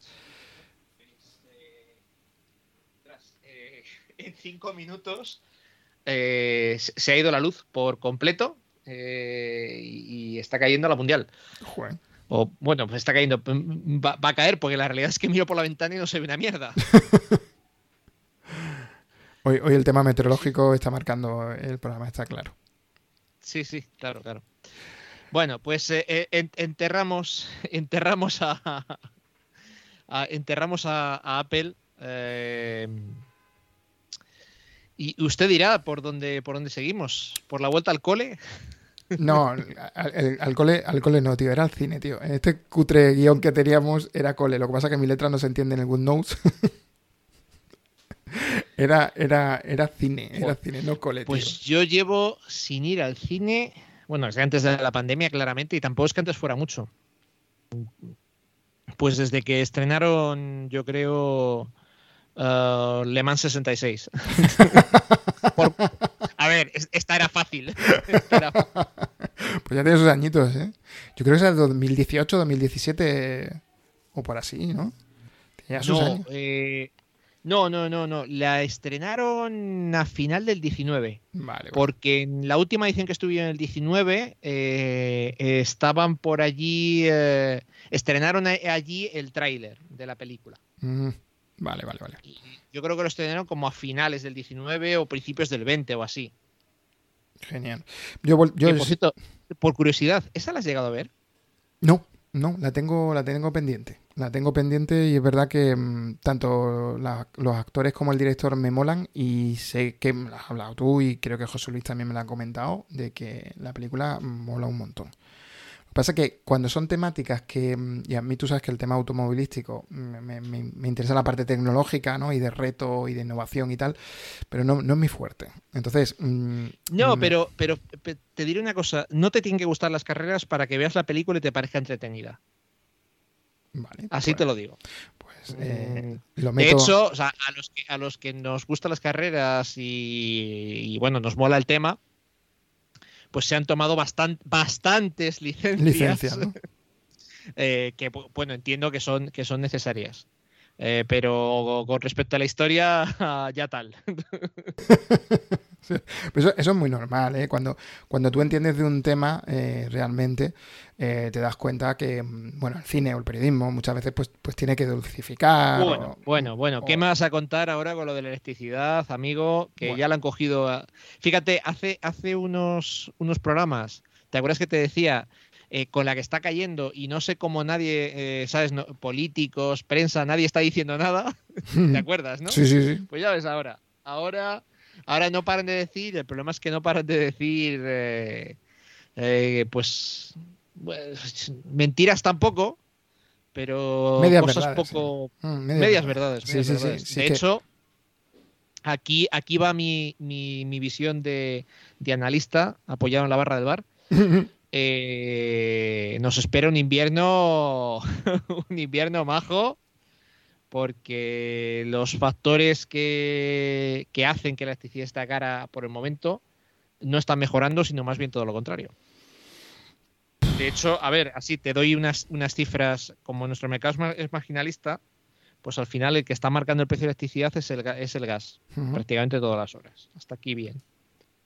Vale, tú por cada megavatio de electricidad que quieras producir tienes que gastar 2 de gas. Hasta aquí bien, ¿no? Vale. Pero luego, que producir un megavatio de electricidad implica emitir 380 kilos de CO2 a la atmósfera. Y tú tienes que pagar por cada tonelada de CO2 que emites a la atmósfera. Los derechos de emisión. Vale. Ahora mismo el gas está en el entorno de los 55 euros megavatio. Por 2, 110. Los derechos de emisión están en 60. Si hacemos un tercio, que no es exactamente, pero bueno, si hacemos un tercio por hacer la cuenta rápida, son otros 20 euros extra. Ya tienes los 130. Súmale otros 11, bueno, que es lo que se sabe que son los costes pues de mantenimiento, personal, etc. 140. Ahí llegaremos no tardando. Toma y ya. el problema es que pues el gas va a seguir subiendo, pero eso en el corto plazo. En el largo plazo, mi apuesta es que vamos a tener una electricidad cara, porque por mucho renovable que metamos, vamos a seguir dependiendo del gas, y más en 2027 cuando las centrales nucleares empiezan a acabarse la licencia y hay que cerrarla. Fíjate, hay un debate interesantísimo. Un libro de los que he podido leer durante este periodo vacacional que se llama El Ministerio del Futuro, de King Stanley Robinson. A los que os gusta la ciencia ficción lo conoceréis de libros como Marte Rojo, de la saga de Marte Rojo, Marte Verde y Marte Azul. La saga de Marte Rojo que qué bien empezó y que no he sido capaz de acabar. Los dos primeros son buenos. El Marte Azul ya es regulero. Creo que tiene HBO los derechos comprados, ¿eh? O sea que igual la puedes ver dentro de un tiempo. Pues en este libro hace una premisa muy interesante, ¿no? Y es que se crea un ministerio que lucha por el futuro de la gente no nata, de la gente que no ha nacido y de la biosfera. Y va planteando soluciones en un escenario muy similar al de Years and Years. ¿Te acuerdas de esa serie británica tan buena? No la he llegado a ver, tío. Oh, pues la tienes que ver. Ahí lo que plantea es lo que le pasa a una familia normal, de clase media normal, en el periodo de 2020 a 2034, creo que es, en esos 15-20 años. Y aquí lo que plantea es lo mismo, pero con el escenario global del cambio medioambiental. Me acuerdo cuando has dicho lo de las centrales nucleares. Creo que debemos hacer un debate muy fuerte sobre... El libro obviamente está sesgado bajo la opinión y la ideología del autor, pero a mí sí me ha interesado mucho los interrogantes que lanza. No quiero hacer spoilers del libro porque el libro hace ciertas propuestas que son muy fantasiosas en el sentido que son desde mi punto de vista irrealizables, pero otras muy interesantes. Pues está claro que detrás de todo esto lo que se tiene que abrir es un debate, es decir, ¿por qué tenemos una dependencia tan fuerte del gas? ¿Cómo podemos cambiarlo? ¿Hay una opción a la que la energía nuclear sea más segura, menos segura? ¿Tenemos que cambiar el modelo productivo para intentar ahorrar aún más de lo que gastamos? ¿Hay que ir a un mercado de energía diferente? Porque al fin y al cabo después todo esto no solamente es un coste económico, sino es un coste medioambiental. El camino que decidamos, por ejemplo, yo he visto ahora un debate, lo vuelvo a enlazar con el tema automovilístico que a ti te mola mucho. He detectado cierta tendencia de lobbies o de presión mediática o comunicativa cuestionando si el coche de hidrógeno es limpio. Es decir, igual que se cuestiona si el coche eléctrico es limpio, que en cierto modo tampoco lo es, porque la producción de baterías, la producción del propio vehículo, la energía eléctrica hay que producirla. Y el coche de hidrógeno ahora están diciendo, de hecho hay incluso una categoría, ¿no? Y que es hidrógeno azul, que es hidrógeno marrón, tal, cuestionando si de verdad debemos ir a un modelo de coche de hidrógeno. Es que depende de dónde obtengas el hidrógeno, claro. Porque ahora mismo mucho del hidrógeno se obtiene como subproducto de refinamiento del petróleo. Claro. Porque sí está el tema de la electrólisis, pero claro, si el de la electricidad con la que haces la electrólisis para el hidrógeno es renovable, bien. Si no, estamos igual. Claro, entonces, fíjate, es que estamos justo en una encrucijada. Yo es que estoy súper existencial. Esto es lo que pasa cuando grabas tres veces el mismo programa, ¿no? Apple está en una encrucijada. Creo que todos estamos en general en una encrucijada para salir de todo esto del COVID y de la disrupción social que tenemos, pero el modelo productivo también. Es decir, entiendo que esta subida de electricidad también está impactando en otros países, a lo mejor no tanto, porque entiendo... No, esto es un problema a nivel europeo. Y es un problema a nivel europeo porque Europa así lo quiere. Porque lo que está marcando el precio es los derechos de emisión de CO2. Ahora porque el gas está muy caro. Pero vamos a suponer, vamos a hacer la cuenta. Los analistas predicen que esos derechos de emisión que ahora están a 60 pavos van a llegar fácilmente a los 105 euros tonelada, ¿no? Uh-huh. Vale, pues vamos a hacer la cuenta con el precio normal del gas. El gas, vamos a decir 15 euros megavatio, es un precio tirando altito, pero bueno, razonable, ¿no? 15 por 2, 30. Vale, 105 por 0,38 son 39,9. Más 30 son 69,9. Toma ya. El precio medio de la electricidad en los últimos 10 años, literalmente, es que lo tengo que calcular hoy para un cliente, en los últimos 10 años exactos, 47,9. Sí, y el impacto en la inflación, ya tenemos datos de inflación. Entonces, está muy bien. O sea, los derechos de emisión de CO2 han conseguido quitar del mercado el carbón. En España prácticamente sí. Pero, claro, ¿a qué coste? Hombre, supongo que apostamos. ¿Qué quiere decir? Nosotros, los europeos, estamos siendo verdes a costa de pegarnos un tiro en el pie, y no tengo yo muy claro que si el resto del mundo no sigue nuestro camino, sirva para algo.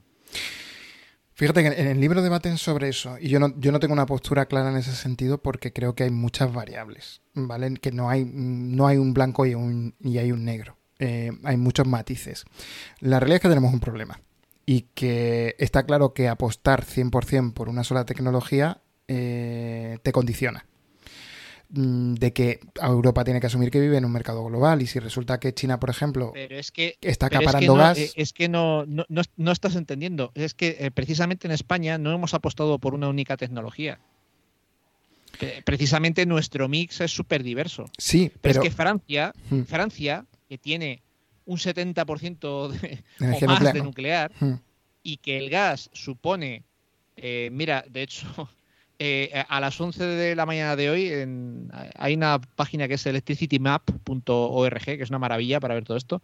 Me parece que a las 11 de la mañana de hoy el gas suponía el 2% del mix. Pero como en el mercado marginalista en el que estamos, pues es el que marca el precio.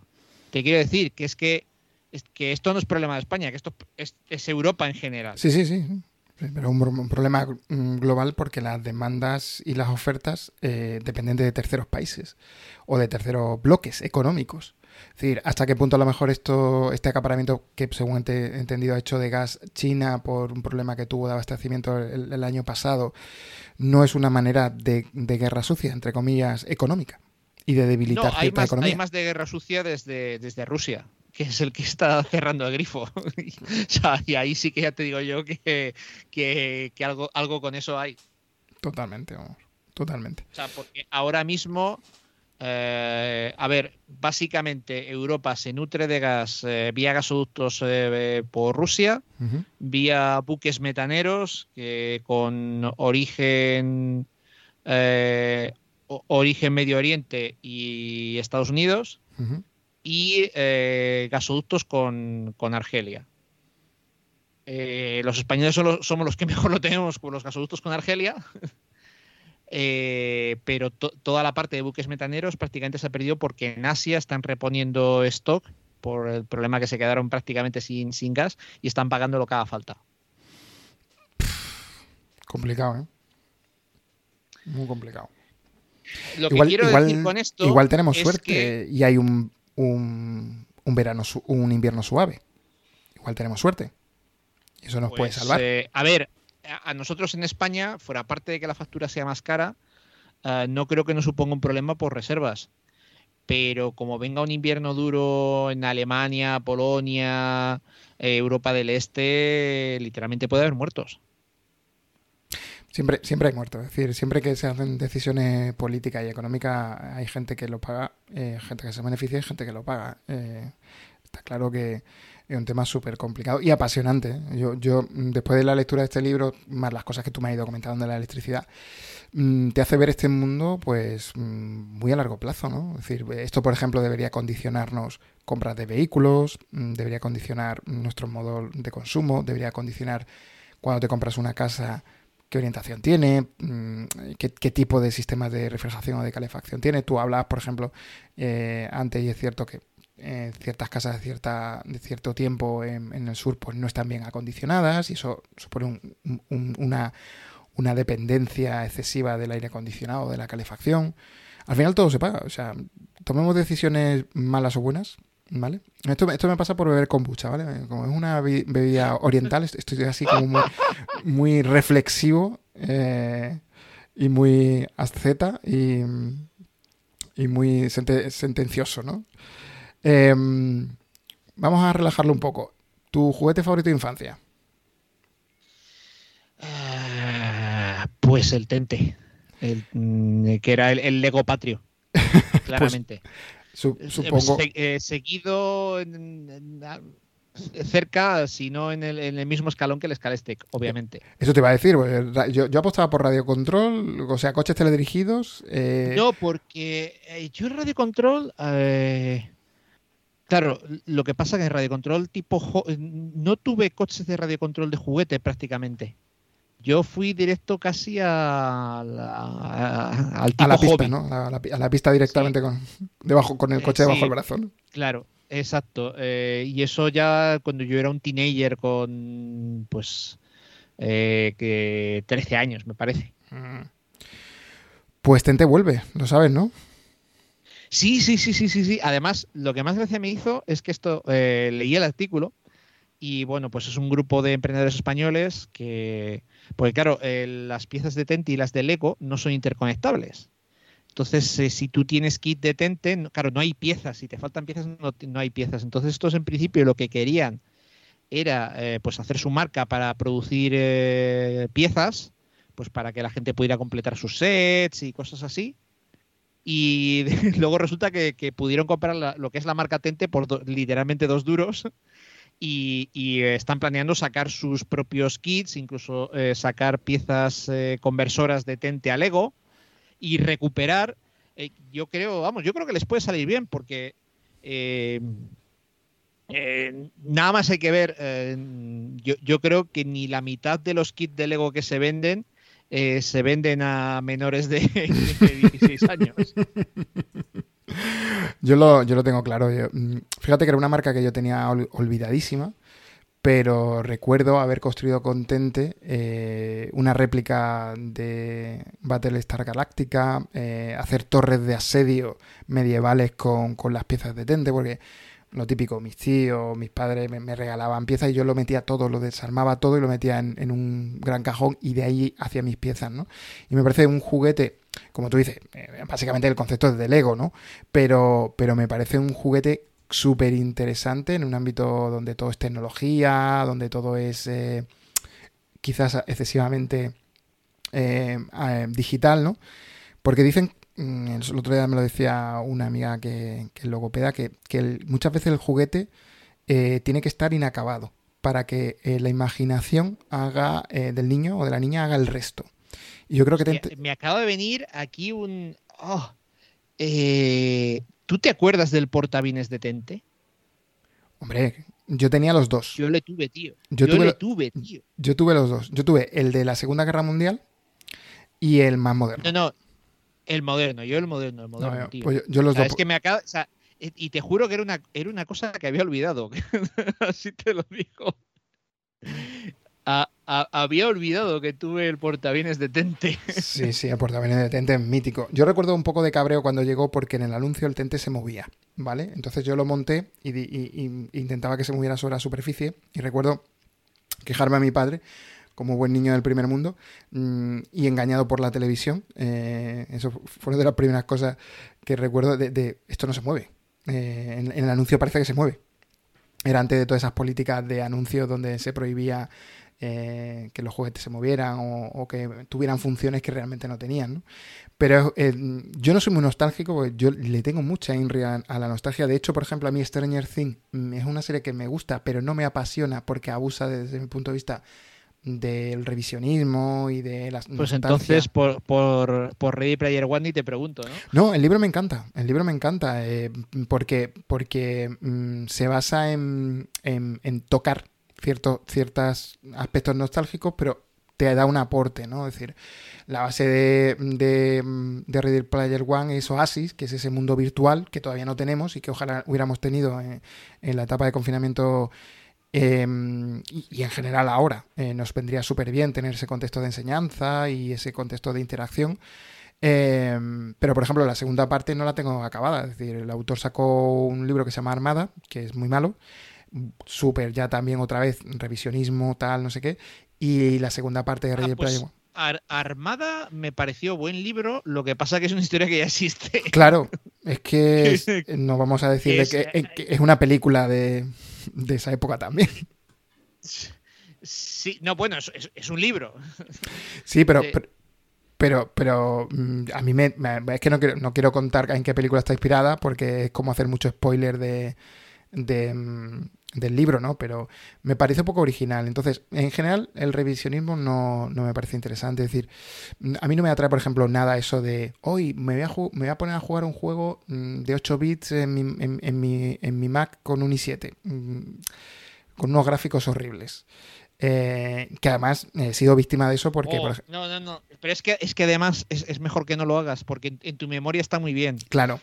Puse yo hace no mucho el Resident Evil 2 en la Dreamcast, tío. No veas. Muy hermoso. Yo pensaba, pero ¿cómo pude jugar yo a esto? Claro. Y en su momento me pareció la leche y seguramente lo sería en su momento. Pero me pareció injugable con esa cámara que no se mueve. No. O sea, es que es por eso no había internet. Es decir, yo no echo de menos esa época. Pero en particular el Tente sí me parece entrañable y me parece curioso y además, de hecho, en el momento que lo saquen tengo claro que van a tener todo mi dinero. Yo ya les puse un GIF en redes sociales, en Twitter, con el típico GIF este de Fry de Futurama, ¿no? Sacando un fajo de billetes. Y tengo claro que lo que compre lo tengo que comprar por duplicado, pues lo tengo que comprar para mí y para mi sobrina, ¿no? Para Adriana, que aunque tiene 2 años y medio, le gusta ya construir parking en donde mete los coches que el abuelo le compra, ¿no? Y le encanta meter los coches en el parking y tiene unos Legos ahí de imitación, ¿no? Y creo que es un juguete eso, que aunque... Los Lepin. Algo parecido. Así que estar atento a las redes sociales porque decían que en septiembre, es decir, que ya lo tenemos a la vuelta de la esquina, va a estar ahí. De la vuelta al cine, Viuda Negra, quizás la peor película de Marvel, ¿vale? Y ojito porque espero que las siguientes que están por llegar recuperen una sensación, porque la primera película que fui a ver después de 15 meses fue Viuda Negra y ni siquiera parece una película Marvel. Es tan mala que parece de DC. Con eso creo que te lo digo ya todo, ¿vale? O sea que imagínate. Oye, ¿y has visto las series de Marvel en Disney Plus? Loki, sí. La Toda. Otra, la de Halcón contra... Wanda y la del Soldado de Invierno, Falcon y el Soldado de Invierno, pues ¿no? Yo tengo el problema que Wanda no puede pasar del primer capítulo, macho. Haces bien.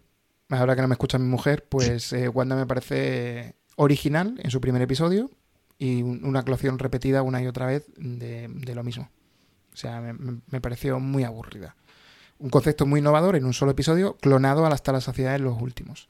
De Falcon eso te iba a preguntar, ¿por esa? Una peli de espías, con capítulos bastante buenos. Si eres aficionado a cine tipo Misión Imposible, James Bond, pues no tiene la calidad del Soldado de Invierno, que es un thriller y es película de espías muy buena, ¿no? Cuando salta todo el tema de Hydra, etcétera. Pero tiene momentos muy buenos, con algunos malos, con bastante carisma, y creo que es una serie, no va a tener segunda parte, pero que sí deja muy bien posicionado a, bueno, pues al Soldado de Invierno y bueno, me parece interesante. Pero yo creo que la más importante es Loki. Es que no voy a contar spoilers, pero Loki puede hacer que la fase 4 de Marvel tenga sentido. Entonces, si vais al cine, antes de ir al cine, a ver las próximas que van a estrenar, que quedan creo que 2 este año todavía por estrenar de Marvel, tenéis que ver Loki sí o sí, ¿vale? Os sacáis la cuenta gratuita y os veis una semana Loki, que además me parece una serie muy divertida.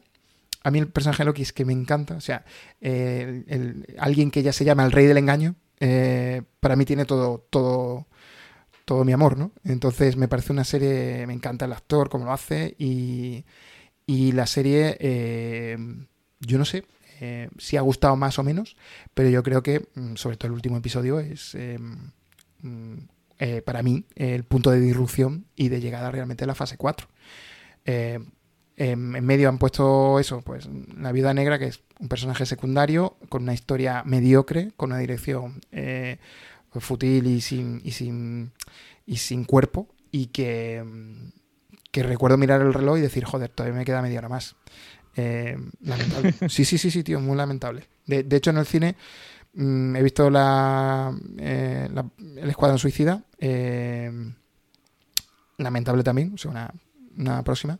Y en el próximo podcast pues tendré mi revisión sobre Jefazo 2 en el cine, porque ya sabéis que soy muy aficionado a Bebé Jefazo, la serie y la película. Sí. Yo me acuerdo mucho de ti yo en los trailers. Y han estrenado la segunda parte y ahí estaré yo, y os vais a comer la revisión de Bebé Jefazo 2. Yo ya sabes que yo veo las series a mi ritmo, y a lo mejor ya veo series de hace 10 años o del año pasado. Te voy a recomendar una fricada que además está bien como ejercicio para valorar adecuadamente oficios de otras personas. Oficios de otras personas. Sí. En este caso, de agricultor y ganadero. Uh-huh. Sí que sabes quién es James Clarkson. Sí. El de Top Gear y todo esto, vale. Pues ya sabes que les fichó Amazon. Sí. Y bueno, tiene... Los tres han ido haciendo programas en Amazon, aparte de su programa conjunto. De hecho, tienes el de James May o Urban in Japan, que creo que ya hablamos de él, y que es descacharrante. Buenísima. Además, yo soy un fan de James May, como concepto, ¿eh? Yo si lo mandan de viaje a cualquier otra parte del mundo, aunque sea a mi barrio, que me lo conozco bien, yo lo voy a ver, porque su manera de interactuar con el mundo es una mezcla de británico, de señor mayor, es buenísimo. Pues te aviso que hay un James May o Urban in the United States. ¿Sí? Y que sí. Lo ha anunciado hace poco por Twitter, y creo que a final de año estará listo. Pues ahí estaré yo viéndolo. Vale, pues estrenaron hace ya unos meses Clarkson Farm, la granja de Clarkson. Uh-huh. Y bueno, si has visto alguna vez Top Gear Grand Tour, ya ves que el Clarkson es el tío más bruto que existe. Sí. Vale. Pues el tío resulta que vive en una granja. Estamos hablando, no sé si son con una burrada de terreno alrededor. O sea, me suena algo así como 13.000 hectáreas o una burrada de terreno alrededor. Lo que pasa es que él vive en lo que es la granja, y él el terreno pues no se ocupa. Se lo tiene como arrendado un agricultor y ya está. Uh-huh. Bueno, esa es la premisa de la serie. ¿Cuánto haya de verdad? No lo sé.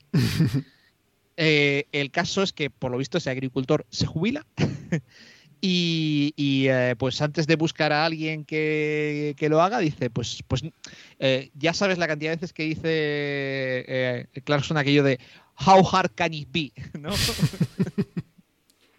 Sí.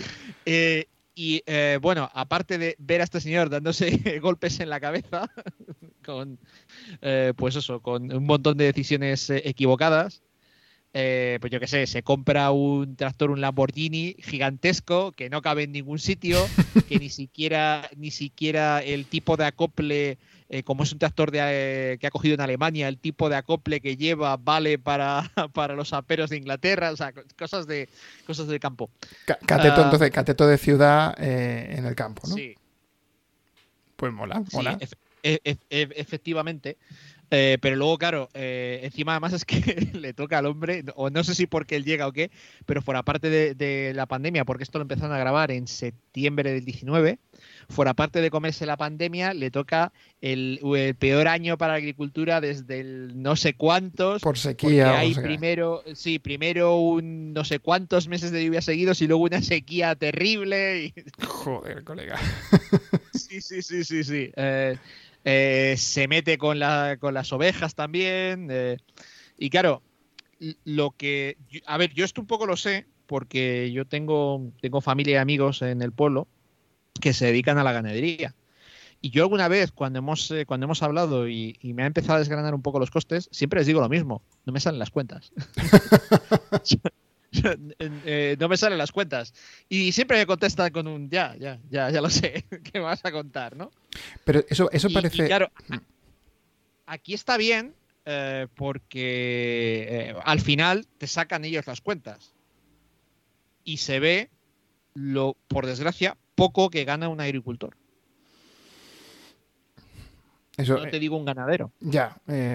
Y está bien para que seamos conscientes pues de lo que es ese oficio, que yo creo que muchas veces denostado. Me ha gustado, fuera parte de porque es entretenido ver a este señor cometiendo errores, ¿sabes?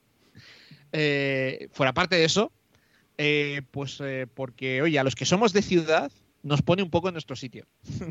Claro, yo he tenido la suerte de trabajar en un contexto rural durante casi 5 años y es que lo necesitamos. O sea, el campo hay que cuidarlo. Ya no hablo solamente por la producción primaria pues, de carne, de cereales, de hortalizas, de todo eso, sino porque en el campo tenemos los pulmones, ¿no? Esos productores de oxígeno y si el campo está despoblado, el monte arde.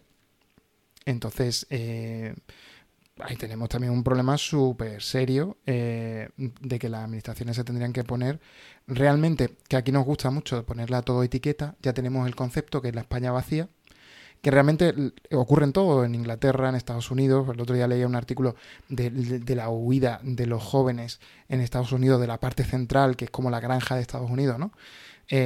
A las costas, a la costa este y oeste, buscando nuevas oportunidades laborales menos duras y mejores, ¿no?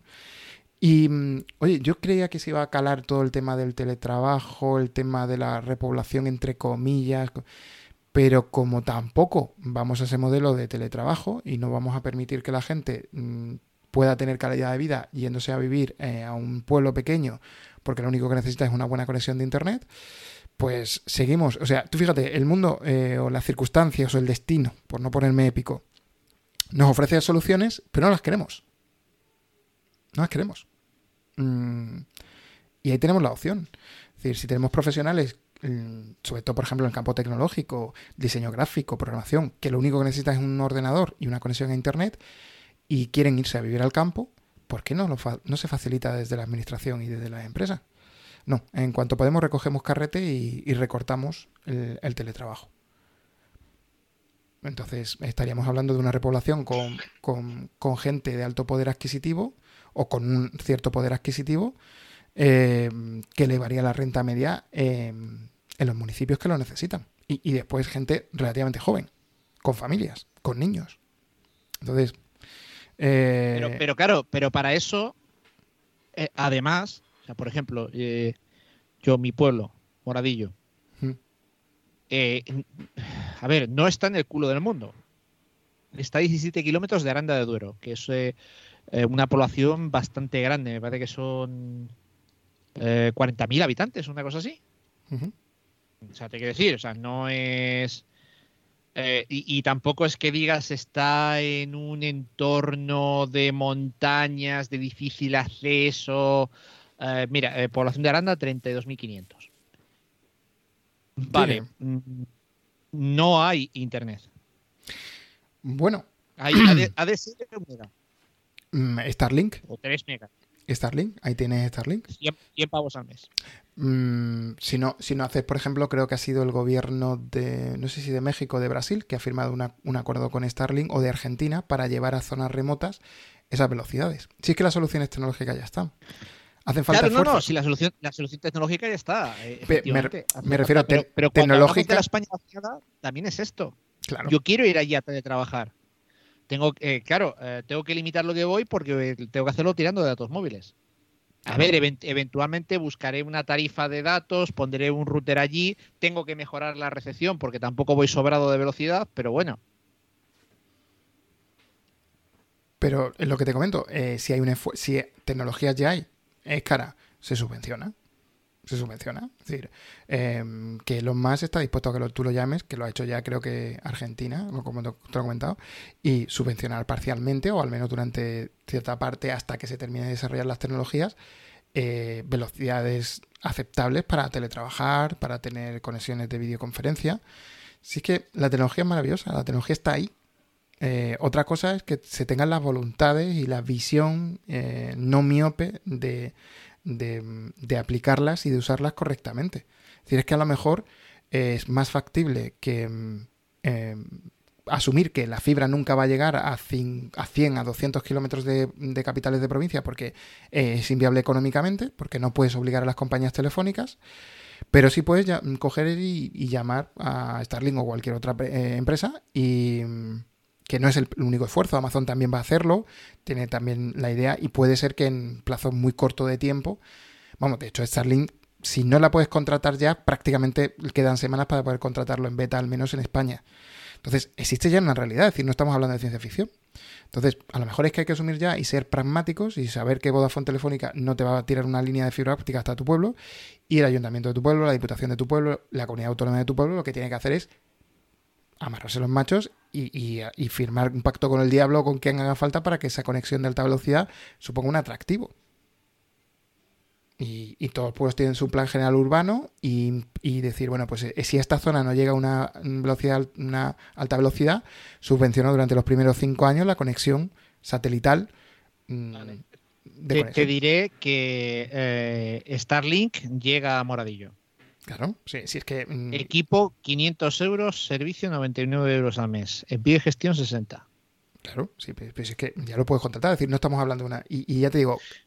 Pero te voy a contar otra friquez que cuando consiga poner internet, que lo que haré será dejar una tarjeta 4G en un router 4G allí metido, una friquez que casi seguro voy a hacer en el pueblo. Cuenta. Esta te va a encantar. Usted conoce aplicaciones como FlightRadar 24 y estas, ¿no? Vale, pues esas aplicaciones se nutren de receptores ADS-B para captar las posiciones de los radares, ¿no? De los aviones. De los aviones, perdón. De los aviones, los transpondedores de los aviones. Vale, pues tú le puedes pedir a FlightRadar y otras similares que hay, le puedes pedir un receptor ADS-B si en tu zona no hay, y apostaría que en el pueblo no habrá. Y la gracia no es que te lo den, tú lo conectes y tal. La gracia es que con ese por tener ese receptor conectado, que tiene muy poco consumo, tanto eléctrico como tal, te dan acceso a una cuenta business de FlightRadar en la que puedes ver todo. Qué fuerte. Valorada en $500 al año, por ejemplo. Qué fuerte. A mí esa aplicación, por ejemplo, ahora... la he estado viendo mucho, la tengo instalada porque con todo este tema de la evacuación de Kabul, etcétera, no sé qué, tú podías seguir la posición de los aviones, los A400 del Ejército del Aire, etcétera, y podías ver el tráfico y me hacía mucha gracia porque se notaba perfectamente que los periódicos estaban tirando de la info de esta aplicación para saber dónde estaban, que si habían llegado a Kabul, que si estaban ya creo que las escalas las hacían en Dubái, y a mí esa aplicación me encanta. Fíjate que hace relativamente poco vino una amiga de Ana Paula de Francia y la volví a usar, porque claro, hacía tiempo que no la usaba, y para ver por dónde iba el vuelo de Cristi, que es la amiga, y hace un montón, en una aplicación, y además yo recuerdo que esta aplicación tiene muchísimo tiempo, de las históricas del App Store. Claro. Pues si tú te accedes a ponerte un cacharro de estos, puedes ver todo. Qué fuerte. Qué fuerte. Yo supongo que tiene que tener algo de lag, porque puede suponer, no creo que nos escuche ningún terrorista del ISIS, ¿no? Pero claro, tú sabes la posición de un avión, no puedes atacar. Si tienes el cohete tierra-aire. Entonces entiendo que tiene que tener un lag que con que sea de un par de segundos es suficiente, o de minutos es suficiente. Tú sabes la posición del avión, pero no sabes realmente, porque si no puede ser peligroso, ¿no? Pues no lo sé. Fíjate, esto es que tú eres un alma inocente y entonces no piensas en las maldades. Sí. Está claro, ¿no? Pues ya te digo, Flightradar tiene su programa. Hay otras similares a Flightradar que también lo mismo.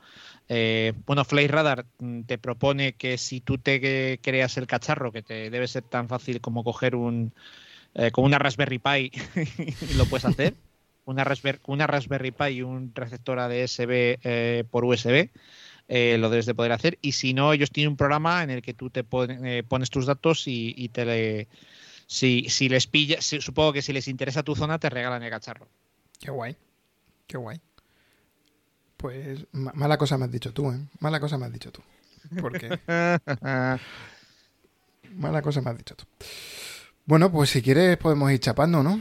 Sí, yo creo que ya va estando bien ya por hoy. Sí, ya le hemos dado caña suficiente, y yo creo que así los oyentes ya tienen para quitarse el mono durante una temporadita, hasta que tengas que hablarnos de tu iPhone 13 en el próximo programa. No creo que pase. No creo que pase. Además, decías que me va a gastar. El último viaje con la furgo, que hemos estado 10 días por ahí, pues hemos descubierto que la instalación eléctrica de segunda batería no era tan buena como yo pensaba, y va a haber que dejarse los cuartos, pero eso ya lo contaré. Vale, sí, algo recuerdo, algo de placas solares, ¿no? Y sí. Guay, pues eso, para el próximo programa, porque recuerdo que me lo comentaste y combinas muchas cosillas tanto de manitas como tú, como de temas de renovables y de placas solares y todo eso, que eso siempre mola.